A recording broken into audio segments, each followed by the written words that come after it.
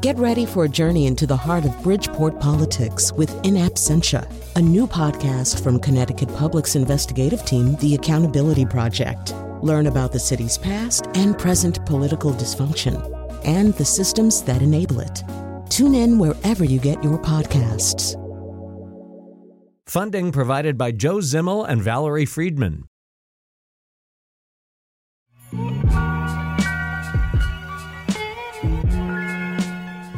Today we're going to talk about the swamp. We're going to talk about it a lot of different ways. The swamp is always with us. There's a swamp somewhere in your life, somewhere in your past. As a kid, I grew up playing a lot in swamps, or at least Connecticut's version of a swamp. And that's the other thing about a swamp. Swamp can be just about anywhere. Obviously, swamps are kind of in the news these days. President Trump promised to drain the swamp by which he meant a Washington populated by oily, slimy, reptilian influence peddlers. You know, like Paul Manafort. And, of course, the swamp is also implied in the Parkland story. Marjorie Stoneman Douglas, as we'll be talking about later in the show, was one of the keys to the preservation of the Everglades. The swamp is this place, for the most part, where, as grown-ups, most of us don't go. As kids, we're attracted to it, and we read stories like Francis Marion, the swamp fox, often referred to as the Washington of the deeper South, this guy who stalked the swamps of South Carolina and struck at the British in guerrilla-style raids. These days, the movie Annihilation is very typical of the kind of psychedelic swamp that's out there, based on the fiction of Jeff Vandermeer. There's just swamps everywhere. And I discovered getting ready for the show also there's something called a swamp rabbit that's a real thing, but it's very cryptic. It's hard to see. One of the ways that they track it is that it likes to poop on logs. So they scientists actually set up what they call latrines, where they can at least capture the scat of the swamp rabbit. And here's an interesting other presidential fact. The rabbit that swam at Jimmy Carter's boat, creating something of a national incident at the time, was a swamp rabbit. So, okay, I've exhausted all my swamp knowledge. In about 60 seconds, I've said everything that I know about swamps. Fortunately, today we have lots of other people who know way more than I do about swamps. And joining us now is Dr. Anthony Wilson, a professor of English at LaGrange College in Georgia and the author of 2 books on swamps, Swamp, Nature and Culture, and Shadow and Shelter, the Swamp in Southern Culture. Dr. Anthony Wilson, welcome to our conversation. Thanks for having me. So, first of all, does the swamp have a good kind of ironclad definition? Do we know what's a swamp and what's not a swamp? Well, scientists do, right? I mean, there is a relatively firm scientific definition of swamps, but most of us don't pay much attention to that. A wooded wetland would be sort of a layman's definition of what a swamp actually is. Most of us practically, though, use terms like marsh and bog and swamp more or less interchangeably, just to mean a kind of combination of land and water. So, yeah, I mean, any sort of a quagmire typically we'll refer to as a swamp, and I think that's where some of the rhetoric, the sort of D.C. rhetoric comes from. We think of the swamp, too, as kind of an American thing. I grew, actually in my teenage and college years, I became very addicted to the vision of Walt Kelly and the Okefenokee Swamp in Pogo. We think of this as this kind of primitively American idea, the swamp. But actually, as would make sense, there's swamps all over the world, as you've well documented. Oh, absolutely. Yeah, and some of the largest wetlands are, something like the Vazhagin Mire, in Russia. Swamps all over the world, bogs certainly, you think about them in England and Northern Europe. Some variation of wetlands all over the place. I'm particularly interested in American wetlands and southern wetlands because that's sort of my bailiwick. But, yeah, you can find swamps all over the place. So not only different climates, too. Not only do swamps march hand in hand with our history, they even include our prehistory, right? I discovered just reading for the show, there's some place called the Windover Archaeological Site in Florida where prehistoric people used it for water burials. They just would apparently put their bodies into the muck of the swamp and in so doing preserved the bodies pretty well. I mean, the skeletons are pretty well preserved, and I guess they've got brain tissue out of them that's thousands and thousands of years old because these people liked swamps.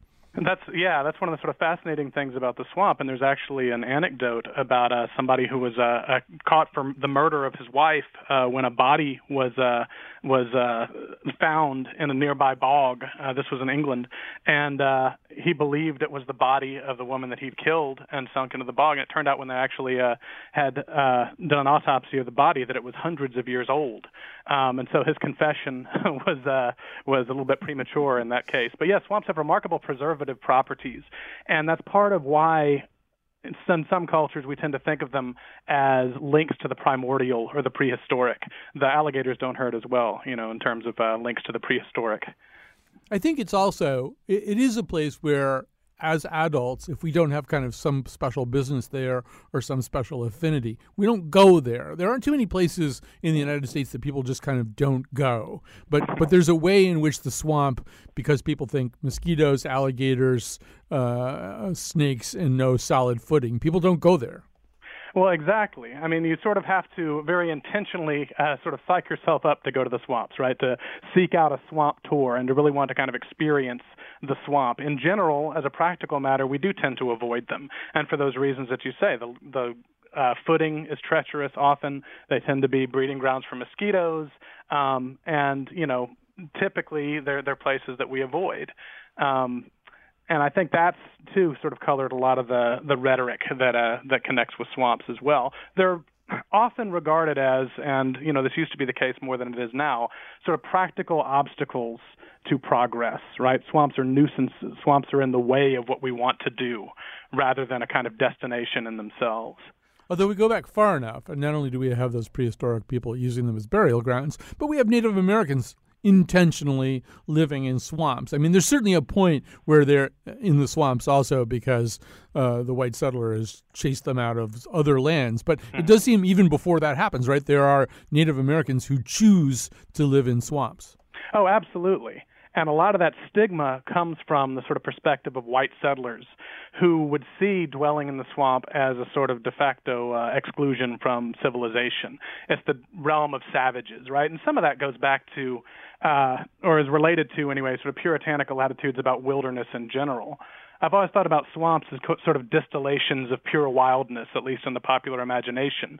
And we know how Puritans felt about wildness, right? The devil's domain beyond, the civilization, the holy civilization that they were establishing. And so those who dwelt in the swamps tended to be regarded as either savage or as sort of rejects of civilization. Criminals, swampers as a general term were kind of ne'er-do-wells and undesirables.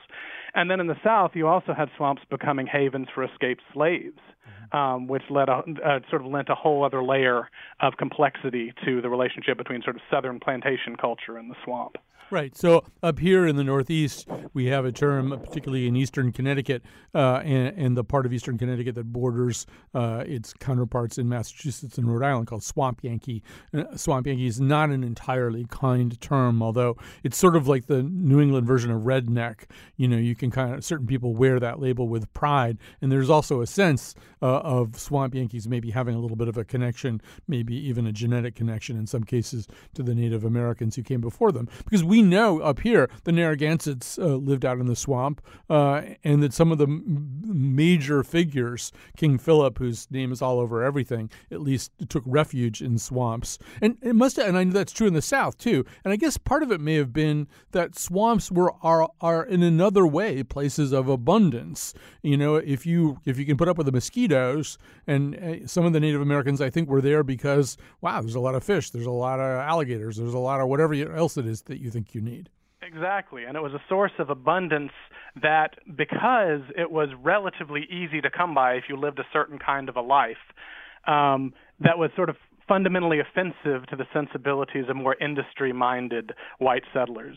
William Byrd II derided what he called the lubbers, those who dwelt at the edges of the swamp, for being slothful, and believed the swamp itself, because it was relatively easy to eke out a sort of subsistence there anyway, led people to sloth and needed to be cleared for the sake of, industry in the way we think of it now, but also industry as a kind of a virtue. Right. So the other thing that begins to happen, I think, and I think it is, it comes probably becomes pretty prominent in the late 19th century. As you say, there's more settlement, there's more industrialization, there's more this sense that the swamp is a word that's often preceded by the adjective dismal, right? The dismal swamp. There's a sense that, the swamp is a thing we don't want. Exactly. And there are a lot of different reasons for that, both practical and sort of fanciful, right? There's a lot of swamp lore about monsters, about devils. Dante figures one level of hell as a kind of a swamp. Dating back to mythology, you've got these swamp monsters like the Lernaean Hydra. And then alongside that, you've got more practical fears, right? The idea that had particularly long sort of a life, that the swamp air itself was fundamentally hazardous, that malaria, as the translated term would imply, actually came from the exhalations of the swamp, and, that the swamp was poison in some fundamental way. And so, the dismal nature of the swamp is that combination of, superstition and then sort of practical fears associated with it. Was remarkable, it appealed to that sensibility of the sublime as well that comes along with sort of American romanticism. Thoreau and Emerson loved swamps, and they didn't regard them as necessarily dismal, but other writers of that time would sort of embrace the atmosphere of the swamp as sort of picturesquely creepy. Longfellow, for example, and Evangeline would sort of celebrate those aspects of the swamp. Right. With Thoreau writes, "When I would recreate myself, I seek the darkest wood, the thickest and most interminable, and to the citizen most dismal swamp. I enter a swamp as a sacred place, a sanctum sanctorum. There's the strength, the marrow of nature." But see, interesting how he says that thing about the citizen, right? Because we're starting to get this idea in the 19th century of civic life. Civic life happens in the town. The town is settled, and in a way, the Congregationalists and Puritans, they've managed to achieve dominion over nature in these places, and they're a lot more comfortable with that. And the swamp, because it is exceedingly hard to tame, it's hard to make a swamp, particularly in the 19th century. I'm sure it's hard to make a swamp anything other than a swamp. You can try to fill it, you can try to drain it. It's going to be kind of difficult to do. It naturally is this place that they project all their ideas of darkness onto. Exactly. That's one of the points I make in Shadow and Shelter, sort of positioning the swamp as in a lot of ways the nemesis of the Southern Cavalier gentleman sort of self-creation, right? When you're talking about the antebellum South, especially in the decades leading up to the Civil War, you're talking about an area that was, as particularly plantation owners, eminently self-conscious about how they look to Northerners and how they look to Europeans as well. And the idea of Southerners as living in a kind of backwater, right, living in a kind of backwards place, was something that they tried to counteract by saying, we are gentlemen farmers, we are living this sort of romantic vision of a kind of medieval landowner's life, and we hold dominion over nature all around us. Well, swamps, it was awfully hard to gain dominion over, right? And we have a lot of examples of pretty miserable failures to gain dominion over swamps. And so as the Cavalier gentleman, right, sort of writ large, tried to establish himself in the eyes of a judgmental North as the master of nature, swamps were there to remind, well, not so much necessarily, right? There are limits to your power of dominion. To this day, as you suggest, some of those attitudes persist. For example, there's a place in Massachusetts not too far from Boston. I think it's in Norton, called the Hockomock Swamp. I'm reading from the write-up in Atlas Obscura. It's and the Hockomock Swamp, we should say, was the place that the Wampanoags made their very last stand as the English settlers tried to extirpate them. It says, for centuries, locals have reported strange activity in and around the swamp, from Bigfoot sightings to Native American ghosts, strange orbs that weave through the trees, UFOs, unmarked black helicopters, satanic rituals, and cattle mutilation. In 1980, Boston Magazine reported that Police Sergeant Thomas Downey spotted a 6-foot-tall winged creature while driving late at night on a country road. That was probably a heron. But anyway, I could go on and on. But it sounds like sort of just the boxed set of the X-Files. Right. But I assume these ideas are not strange to you, or strangers to you anyway, right? I assume anywhere where there's a swamp, that's where they're going to project all their cryptozoology and wacky legends. Absolutely. I went on a swamp tour at one point as a teenager in hopes of finding the Honey Island swamp monster, who never actually materialized, but that was part of the lore of the whole thing. And, this idea of monsters in the swamps, and I think that list that you just went through about covers the spectrum, as you say, the box set of the X-Files. They come from a lot of different places. One really sort of interesting sort of swamp monster origin comes from the idea that, or the fact that, slaves would escape into the swamps. And this image of the maroon, or this sort of slave reverted to a state of sort of semi-wildness, becoming a kind of boogeyman, begins to show up in Southern literature, antebellum Southern literature. These sort of boogeymen who have very definite kind of cultural significance, and in some ways become kind of reminders of cultural wrongs, start to people Southern literature as well. But yeah, I think, again, the pure wildness of the swamp, the fact that these are a few pockets of mystery that we have left in a kind of Google Maps era, lends itself ever more to, the persistence of these kinds of legends and these kinds of myths. I think another reason for the kinds of legends you were just talking about, too, is that in some cases, post-emancipation or even post-outlawing of importation of slaves, when people did it illegally, they got caught and there were slaves who were here who were not supposed to be slaves, they'd give them swampland, right? It's just like, okay, go live out there. We don't have any place else for you to live, but here, you can go live out in the swamp. Right, exactly. This is land that we're not likely to use, so we'll parcel it off and offer it as a kind of as a reparation of some sort. Yeah. And you've got the whole history of I've got some swampland to sell you as well, sort of connects to that idea of swamps as questionable commodities and of questionable utility as well. And of course, the swamps were unusable and indomitable until suddenly they weren't. And all of a sudden we have sort of a drastic shift in how we think about swamps in the early decades of the 20th century. Right. Well, we're going to take a little break here. We're talking to Anthony Wilson, professor of English at LaGrange College in Georgia, the author of 2 books on swamps, Swamp, Nature and Culture, and Shadow and Shelter, the swamp in Southern culture. We're going to be back with more after this. I ain't no punk. Ain't no punk. Just a little bit stanky. A little bit stanky. I got the funk. I got the funk. I'm a swamp Yankee. Swamp Yankee. Yes, I am. Swamp Yankee. Listen, lad. I built this kingdom up from nothing. When I started here, all there was swamp. Other kings said I was daft to build a castle on a swamp. But I built it all the same. Just to show them.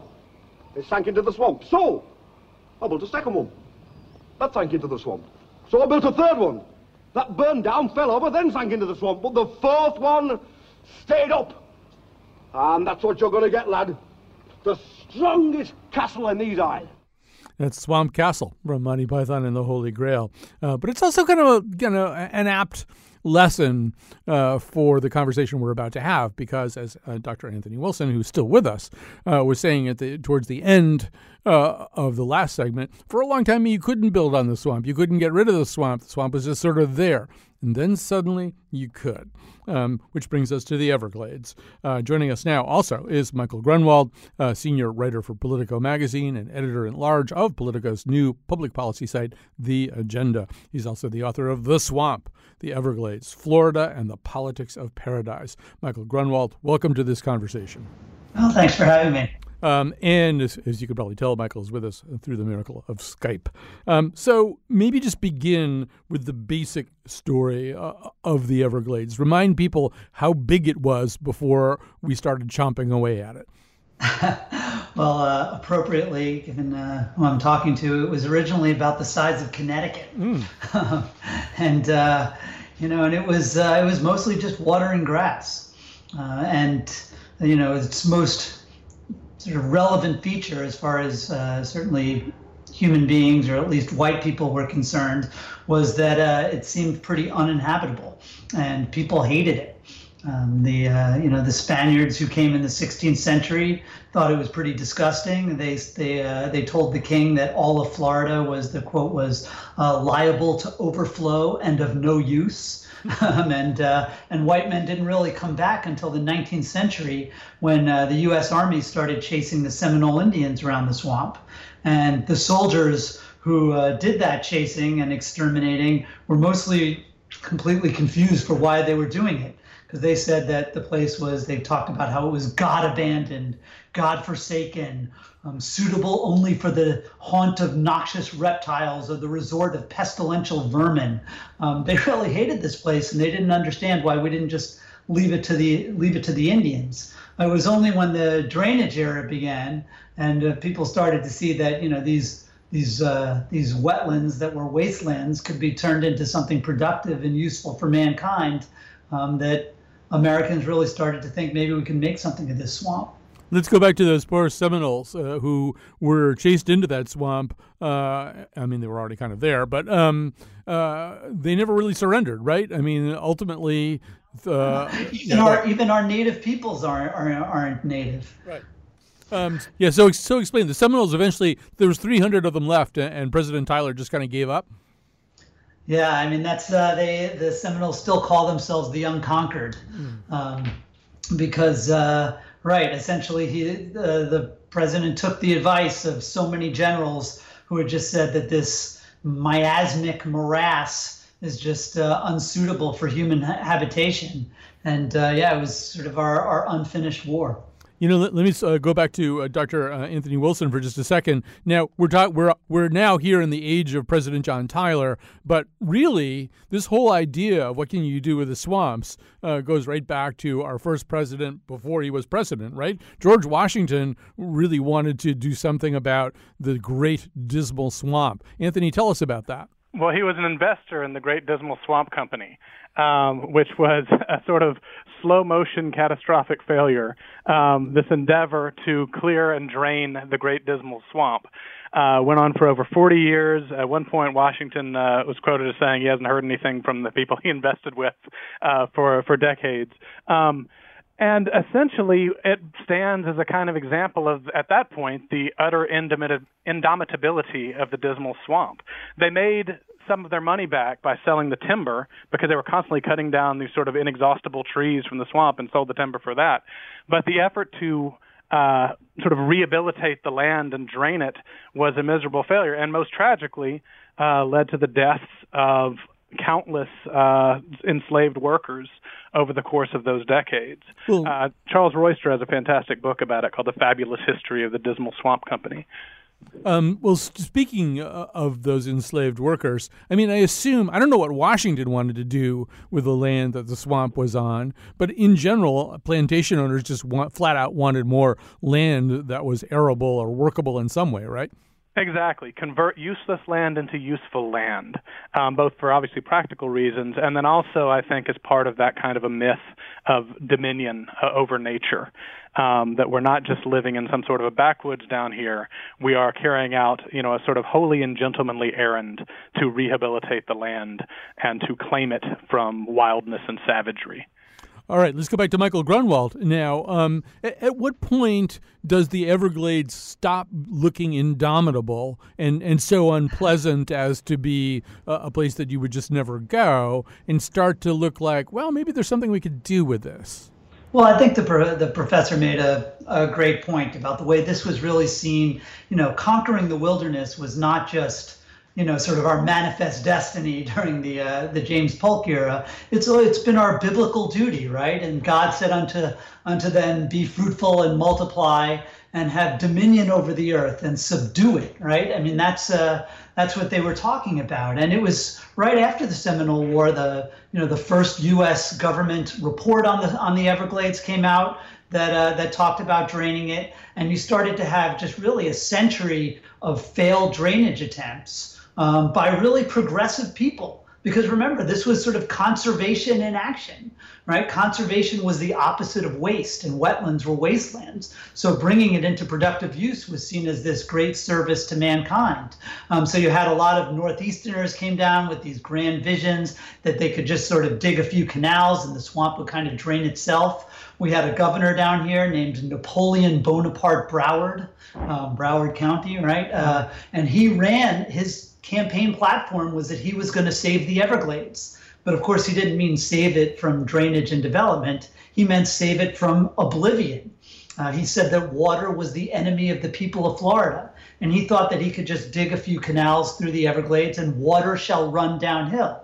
And of course, what happened was in the dry season, too much water ran down the slight amount of downhill that we have here in South Florida. And you had basically the swamp on fire, soil subsidence, saltwater intrusion. It was just a disaster. And then during the wet season, these canals were not big enough to deal with the incredible flooding. And people who thought that their land had been drained were suddenly sitting on swampland. And that's where you get Florida becoming this real estate punchline, right? You want to buy some swampland in Florida? That's when it became a big joke. Right. So, I mean, the song about this period would be a slight repurposing of the Bobby Fuller hit. It would be "I Fought the Swamp and the Swamp Won." Right. It's like the Groucho Marx movie "Coconuts" about the Florida land boom of 1920s, right? Where he says, "You can even get stucco."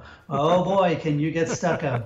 And so you should tell at least one more of the stories of this long parade of suitors who tried to marry the swamp and were turned away. Hamilton Diston, he took it pretty personally, what happened between him and the swamp. Sure. I mean, he was the heir to a Philadelphia saw manufacturer, and he came down and he undertook what was, he wanted to get out of his dad's shadow. And the way he was going to do it was by creating this Florida paradise. He was really the first in a long row of kind of dreamers and schemers who wanted to sort of rewrite the landscape of Florida.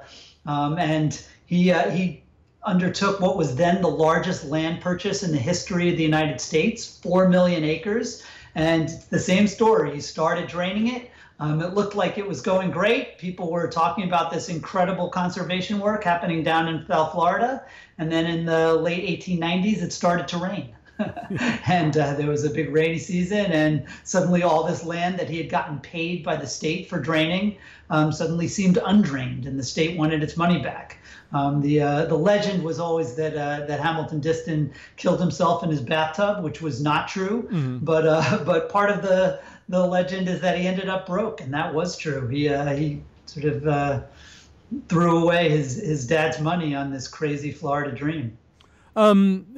Let's go back to Anthony for a second. So Michael mentions it starts raining. Well, when it starts raining, this is a problem. This is a problem that mid-19th century America can see in some of its newly acquired territories in Mississippi and Louisiana, but not necessarily know what to do with. But it seems to them like, Katrina was a long way off, but it seems to them like, wow, we should get rid of some of this land that's so wet because every time it rains, we have terrible floods. How did they interpret this challenge? Well, absolutely. I mean, I think that when we think about swamps and the history of the swamps, particularly now when we think about them as wetlands and increasingly endangered wetlands, we tend sometimes to downplay the practical challenges that swamps actually did represent to people, right? I mean, flooding was a major problem. We've got some catastrophic floods in Southern history as well, New Orleans in particular. And you have, for a long time, it was just a completely sort of intractable issue. And often efforts, as Michael just described, to do something about this just compounded the problem and led to unintended consequences that led to even more sort of tragedies. So I think that up until really, I would say the 1910s, 1920s, swamps were just sort of this quagmire, right? This completely intractable problem. And then technology catches up, and with a vengeance, we begin to have the widespread deforestation of the South, the cut and get out era of the timber industry, and just drastic reductions in the amount of wetland acreage that we have in the South over a relatively short period of time. Okay, now in the final segment of the show, we're going to talk about the dawning of the ideas of true conservation of the swamps. But I think we have to finish the kind of ravaging part of this, too. Let's switch back over to Michael Grunwald. So, Michael, after World War II, you've got a well-trained Army Corps of Engineers looking for something to do. There's not a war to fight right then and there. And they know all kinds of things that they used to not know, and they've developed all kinds of equipment. So they turned this stuff loose on the Everglades, right? Yeah, that's right. I mean, it really started in 1928. You had this massive hurricane that, I don't know if you ever read Their Eyes Were Watching God by Zora Neale Hurston, but it blasted Lake Okeechobee through its flimsy dike and killed 2,000 people in the Everglades who had moved there to farm vegetables. They had been drawn by all these promises of drainage when it turned out that the land wasn't safe. That really brought in the federal government. This is a problem we've got to solve once and for all. And as you mentioned, the Army Corps was sort of reinventing themselves as the shock troops in America's war against nature. And you got to give them credit. They came in and they did what Diston and Broward and Dickey Bowles and so many of these other schemers had failed to do. They dug 2,000 miles of levees and canals. They used pumps so powerful that the engines had to be cannibalized from nuclear submarines. And they essentially created this water management system that grabbed hold of every drop of water that falls in South Florida. They made this, hellscape that nobody wanted and everybody thought was, just an unconquerable swamp. They turned it into this paradise where you can have 8 million people living here and 100 million annual tourists and God knows how many Taco Bells and Jiffy Lubes and souvenir T-shirt shops. They really created this megalopolis that, of course, at the same time has ended up really ravaging the natural resources that we used to think were so lousy and now have discovered are actually kind of cool. Right. Michael, as you write, suburbs like Weston, Wellington, Plantation, Pembroke Pines, Miami Lakes, Miami Springs, these are all former parts of the Everglades wetland. And I think Miami International Airport is part of the former Everglades. Is that correct? Absolutely. Just about everything west of I-95, that sort of coastal ridge. It was all low-lying swamp, and and it's still today at just a few feet elevation, which is why when the Hurricane Irma's come through, we get really serious flooding down here. Let's go back to Anthony for a second, and then we're going to take a break. We're going to finish the show talking a little bit about conservation, real conservation. Anthony, one thing that we haven't maybe referenced is a lot of this, and it starts much earlier, or maybe it does start in the beginning of the 20th century. A lot of this is also the South's response to poverty. The South is poorer than the North. They're not developed in the way that the North is. So they're looking for ways to make use of natural resources they might not have even tried to manipulate before that. Well, exactly. And it would not do to follow the model of the Native Americans and the lubbers to simply sort of live off the swamps in what we might call the swamp's own terms, right? Mm-hmm. And so, the mandate or the necessity to find more arable land and to transform the swamps into farmland in some ways was a less practical way to escape poverty, I suppose, than simply living the way that as William Bartram put it when he went on his journeys travels into the swamplands of the South and witnessed the Native Americans there living in what he called a kind of a luxury that there was abundance everywhere, and they had to, without labor, they were able to live off the bounty of the swamp. Well, white Southerners didn't really think that way. And, the sort of slave economy also lent itself to a model of, make the land arable and then farm that land. There was a necessity, as you put it, to use the swamps in whatever way they could to mitigate the poverty that was a reality in the South. But it didn't necessarily fit in a practical way the kind of agrarian ideal of Southern life that was sort of dominant at the time. All right, we're going to take a break here. We're going to have more of Michael Grunwald, more of Dr. Anthony Wilson, more of swamps, of course. So hang with us. We'll be back for the final section in which America does discover, maybe too late, the idea of swamp conservation. It just knock 'em in the head with a stone. The Louisiana law gon' get you, Amos.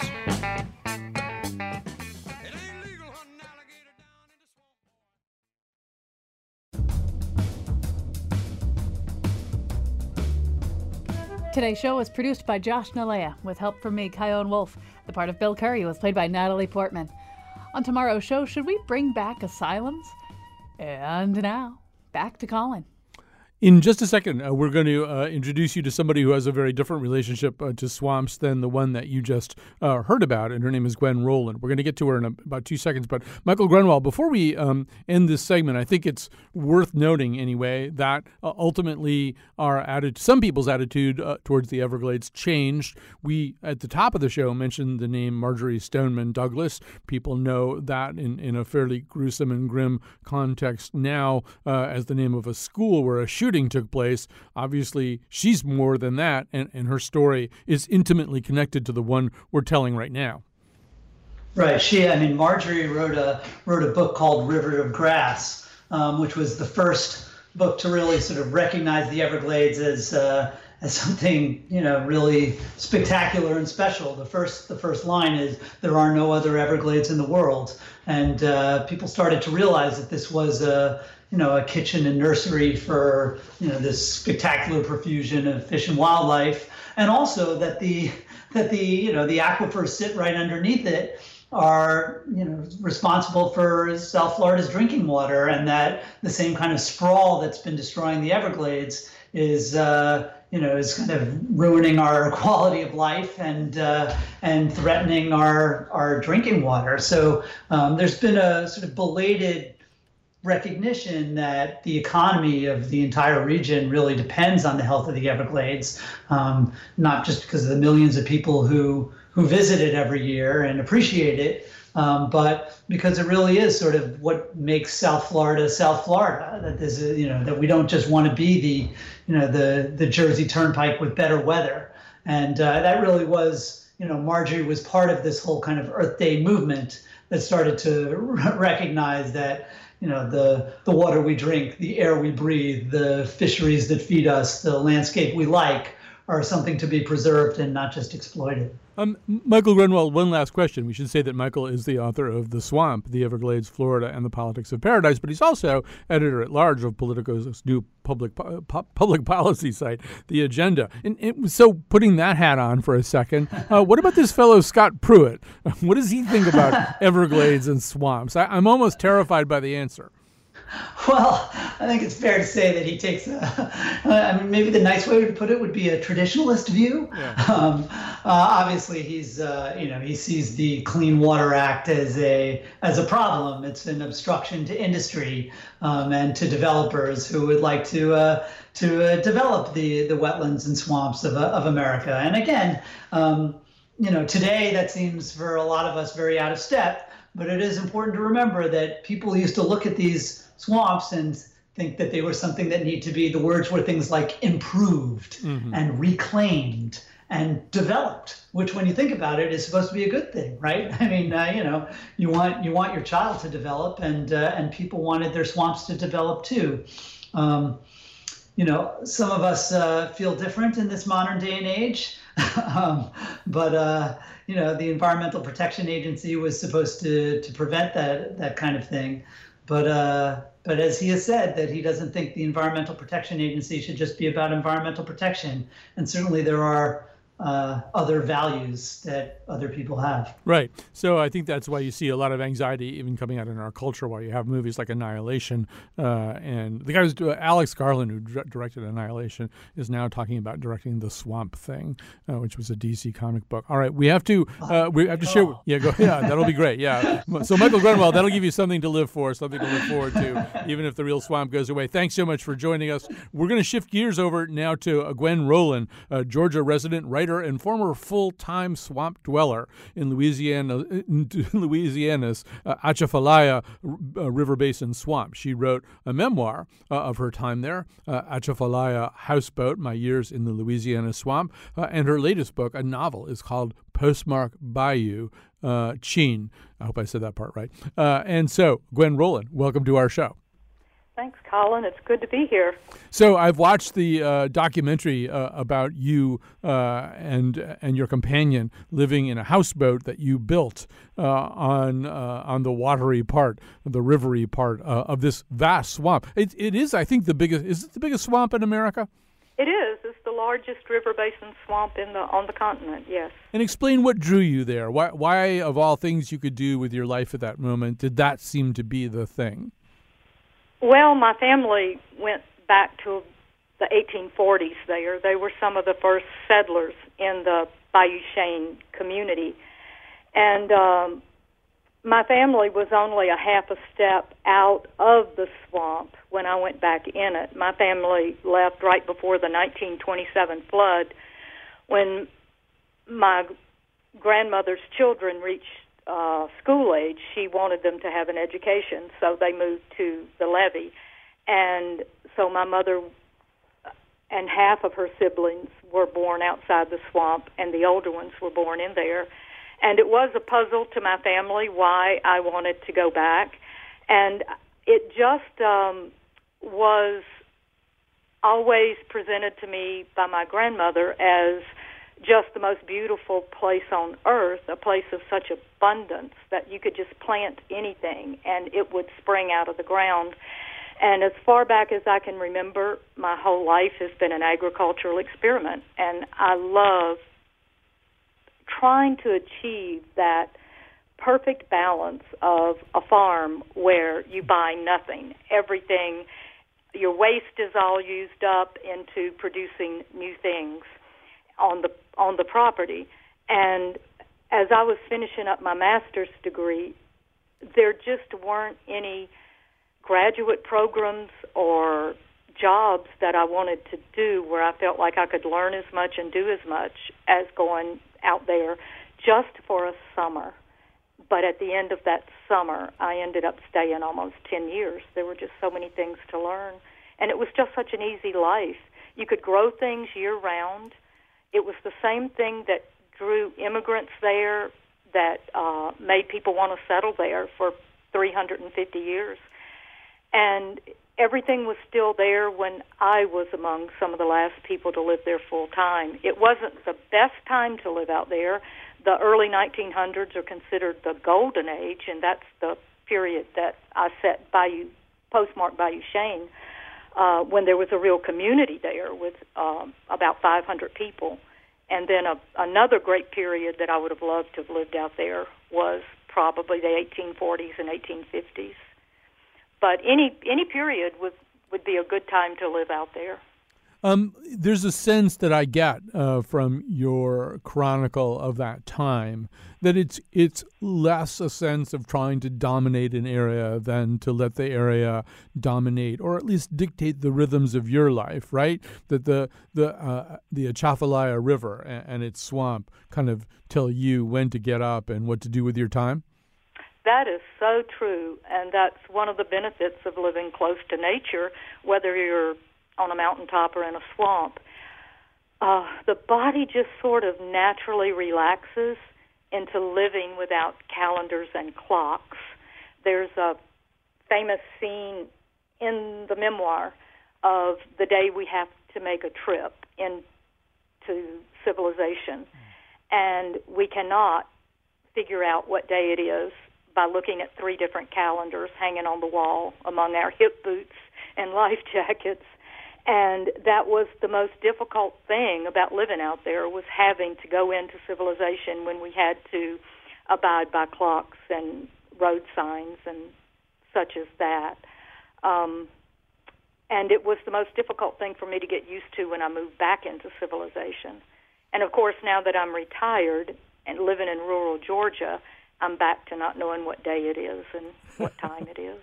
Well, I'm pretty sure it's Tuesday, but I'm not 100% sure it's Tuesday. So when you watch the documentary, you see this beautiful light, and this languid river and this dense swamp stretching out next to it. And I think for a lot of people who haven't spent any time there, I mean, I don't know. You describe just jumping into the river and swimming out to the sandbar and washing your hair and having your kind of bath and then swimming back there. I think a lot of us people are going, what about water moccasins and alligators and nutria and all kinds of horrible things? Were there all kinds of things like that in your swamp, or did they leave you alone? Both. There were lots of all of those things there, but they didn't really want to be our close neighbors. Yeah. The alligators stayed further back from the bank than where we were, except in very low water. And we loved being out crawfishing or running our nets and lines and just stopping to watch nutria waking up in the morning and sitting on a log looking just as grumpy and out of sorts as some people feel when they wake up in the morning, to watch the nesting birds. It was all just beautiful. It was not creepy at all. Creepy was coming back to civilization. So what do you feel now that the swamp taught you? In other words, what part of the swamp's lessons all these years later are still with you? I wish everyone in their 20s could spend that decade in a situation like that. It taught me self-sufficiency. It made me realize I can do more than a 5'2" person should think that she could do. It prepared me for my life in civilization to always take the most interesting job, not necessarily, usually the one that did not pay as much as others, but it was the most interesting one, the one where I could learn and stretch myself. It gave me the courage to take jobs I really was not prepared to take and could just quickly learn on the job how to do whatever needed to be done. And I guess that's the main thing. And it set a high bar for boredom.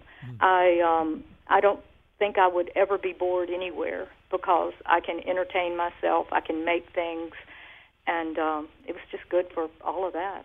Back to that first point that you were making, I mean, it's worth noting that you and your companion, Calvin, you built this houseboat without perhaps a lot of houseboat building training or even the right equipment.